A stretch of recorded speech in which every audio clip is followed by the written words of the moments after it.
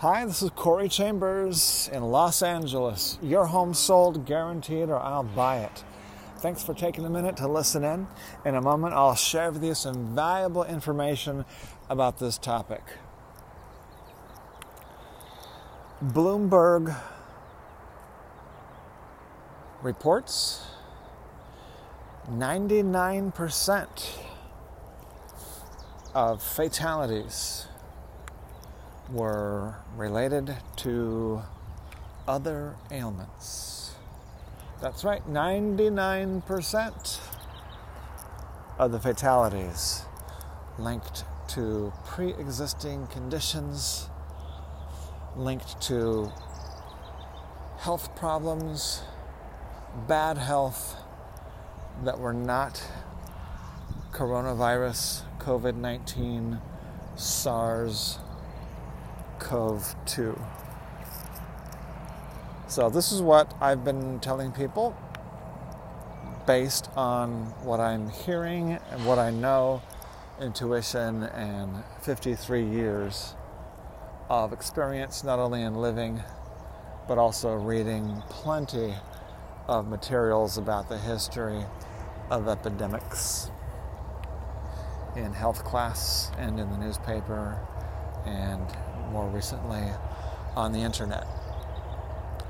So Bloomberg reported this. So we're going to see more and more mainstream media start to pick this up as they begin to gauge, they begin to feel that the average person is finally catching on to that fact that hey, not only are older people and unhealthy people a lot more likely to die of coronavirus, it's almost 100% unhealthy people who die. In other words, almost 0% of healthy people die from that virus, just like the seasonal flu. And several extremely highly respected epidemiologists, such as the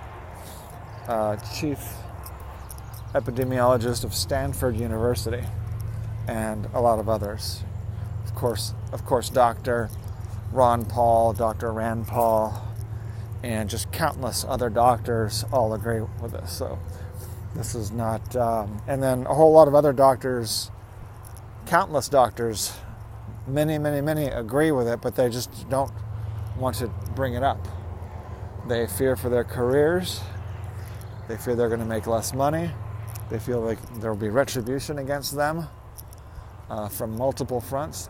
Doctors fear retribution from the medical establishment, from their patients, from the mainstream media, from social media, from their competitors, from everybody. So that's why so few doctors are really saying it like it is, because they have a lot to lose. So that gets us back to really our main issue, is that corona panic is causing destruction of our economy.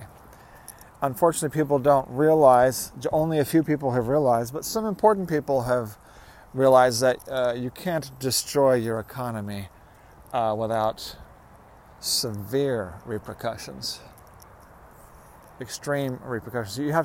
You must expect the worst, not just plan for the worst. You have to plan for the worst economy and expect the worst economy, both. In fact, it'd be smart to kind of, since a lot of people have nothing better to do, it'd be smart to live, eat, breathe, drink, sleep, preparations for the worst economy in history. The worst economy since the Dark Ages.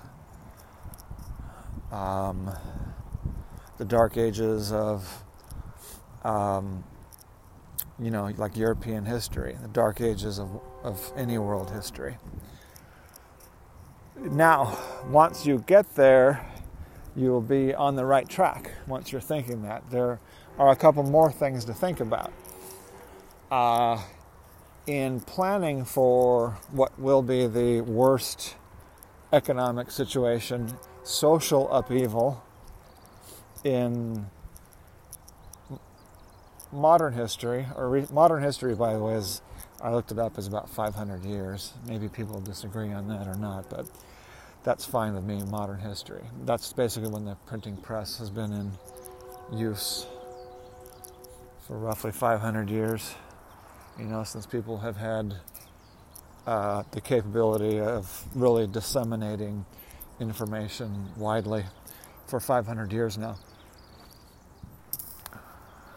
Of course, that's one of the reasons why we've had so much progress over the last 500 years, because before that it was just, hunting, gathering. Train sounds like it's colliding, but it was going very slow. I guess it was just connecting some cars. It was very interesting because the sound traveled through all of the cars. So obviously something collided, whether it was meant to or not. Probably it was meant to collide. They're probably just joining some cars, and then the impact and sound traveled from car to car to car to car up through about 100 train cars. And I could hear the sound just moving, that collision sound. But I had noticed before that the train was going very slow, so I suspect it was going slow because they were joining some cars. And that's probably what created that noise, because the cars joined very forcefully. And there's like at least 100 train cars on this train. So back to, now this train is hauling goods, and there's both upward and downward pressure on prices. The downward pressure is from the crashing economy, crashing oil, crashing wages, crashing everything. Everything is crashing. By the way, and the crash that we've seen in the stock market, December, and then a bigger crash. I mean, December was already a record-setting crash, had a complete recovery, I think. And then I had a bigger crash, the biggest crash in history, in February and March. So that causes a lot of things to happen. And then plus coronavirus, corona panic, which is, the government and media have been creating a panic on purpose. And so to say something like that, you'd have to ask why. Why were they creating this panic on purpose? Well, being an advertising expert, specialist with many decades of advertising experience, I can tell you right now that television, media, newspapers, news websites, they make their money off of advertising. The way that advertising works is to get you to feel uncomfortable about your life, and then to take that discomfort and say the way to alleviate, to satisfy that discomfort and make you feel better is to buy this product.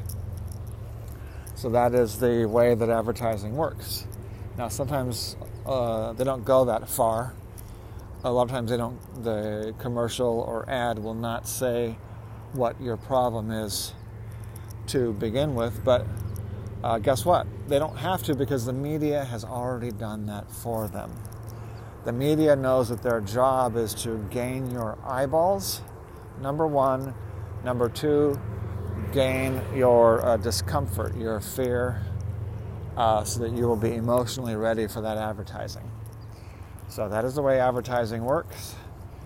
And there's not a lot of discussion professionally about causing that discomfort, but if you search for it, you will you'll find that. Some schools may not even teach that part, but it's certainly been written and used, and it is just like many things, it happens automatically because it makes more money. And things that make more money, they happen automatically, even if nobody discusses it, because people have a motivation to make more money.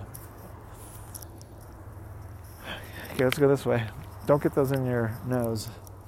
My dog has a tendency to get foxtails all over the place, including up his nose, which sometimes causes death of animals. Speaking of fear and panic, that's one of my main panics is my dog. I don't have kids, so it's my lap dog who's with me 24/7 and who is always often in precarious, dangerous situations, such as foxtails that are designed to...